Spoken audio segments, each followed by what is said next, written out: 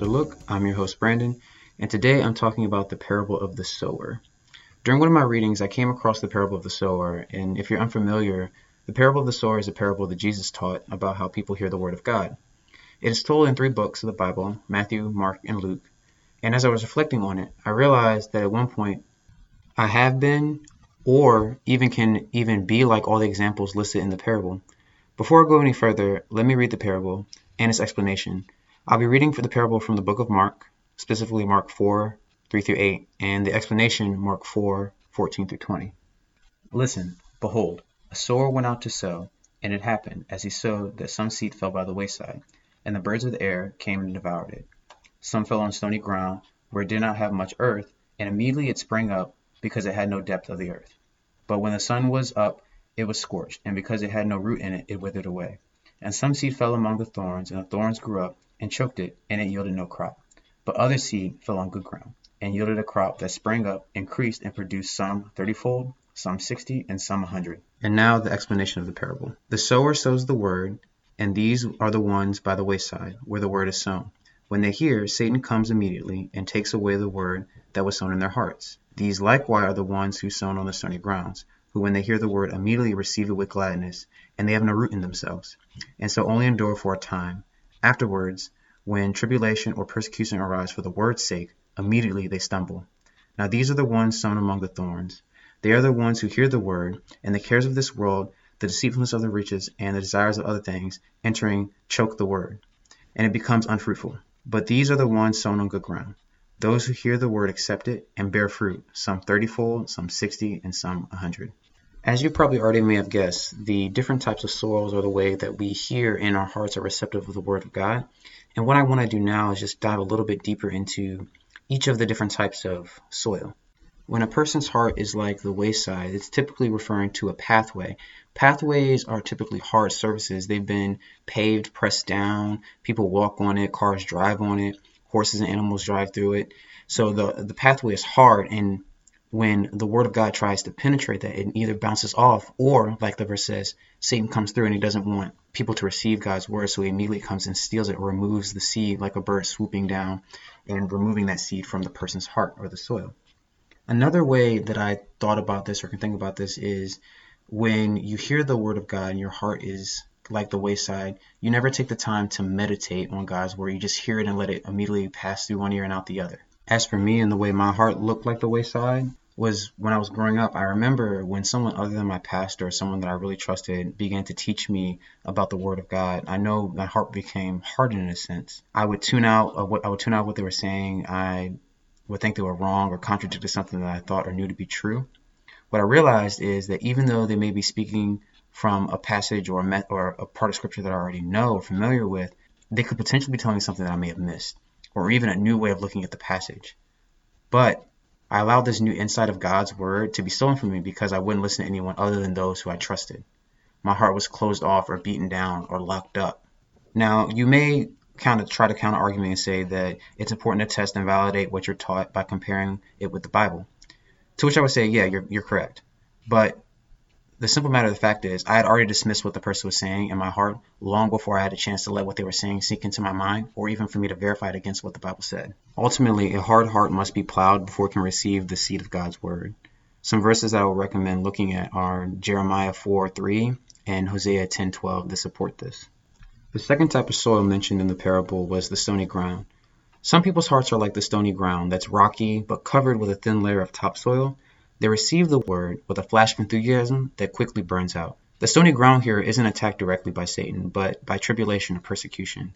There are many people who immediately have favorable reactions to the word of God, but they give it up quickly when it becomes too difficult to follow Jesus. Yet again, sometimes we can think that because we follow Jesus, we're automatically supposed to bypass all trials and tribulation in this life, which isn't true. Jesus even tells us that we will experience trials and tribulations in life, but take heart because he will be with us in all, and he has overcome the world. Another thing that I wanted to point out was verse 17 actually says that they have no root in themselves. Some professing Christians have no root in themselves. The root is in their parents or in their Christian friends or maybe even in their pastor or their enthusiastic surroundings, those Christian surroundings that they're part of. And when they're removed from these surroundings and environments, their enthusiasm starts to decrease. Unless the temperature around them is kept up to that point, they wither away. The passion to follow Christ that was born from just mere excitement will die when the excitement is over. And I say this now because there was a point in my life when my heart looked like the stony ground. Growing up, I was always going to church on Sunday with my family, but there came a point near the end of high school where we stopped going to church as much. And eventually we hadn't gone at all for a while. Now, don't get me wrong, I didn't fall away from my faith or even stop believing. I just stopped going to church as often. One day the Holy Spirit convicted me about this, and I realized I had no root in myself. My root came from the factors around me, my environment, Christian school, parents, friends. And as soon as that changed, I started to wither away. I'm so grateful that God prevented me from withering away by bringing me to this realization, and then by placing me in an environment where His Word could take root in my life and not be a product of solely my environment. The third type of soil mentioned in the parable is the thorny ground. Some people's hearts are like the thorny ground. They receive the Word, but allow the interests and the cares of this world to choke it out. You could say that the heart of their ground is too fertile. The Word of God grows there, but so does everything else. And everything else soon begins to crowd out the Word of God. It's the thorny ground where most people, including myself, find ourselves. It's where verses like Romans 12:2, do not be conformed to this world, but be transformed by the renewing of your mind, that by testing you may discern what is the will of God, what is good, acceptable, and perfect. And 1 John 2:5, do not love the world or the things in the world. If anyone loves the world, the love of the Father is not in him. It's where these verses come into play. Just like verse 19, we can become infatuated with things of earth. It could be wealth, power, fame, material things. The list goes on. This infatuation can cause us to place God on the back burner. It's important to mention that there's nothing wrong with wanting or even desiring to have nice things or to have any of the things that I'd listed before. In fact, God wants you to have them. God doesn't have a problem with you having things. He only has a problem when those things have you. Remember, Matthew 6:33. But seek first His kingdom and His righteousness, and all these things will be given to you as well. God wants to bless you, but He's more concerned about your heart and what your heart motives are. The last type of soil mentioned in the parable is the good soil. Some people are like good ground, and they accept the word and bear fruit, thus fulfilling the purpose of the seed. The parable shows that when the word is received as it should be, something happens. Fruit is produced. If nothing happens, then the word is not being received as it should. This is where we all should be progressing to when we hear God's word. Not only do we accept it, but we bear fruit. For example, I've heard James 2:15-16. Suppose a brother or sister is without clothes and daily food.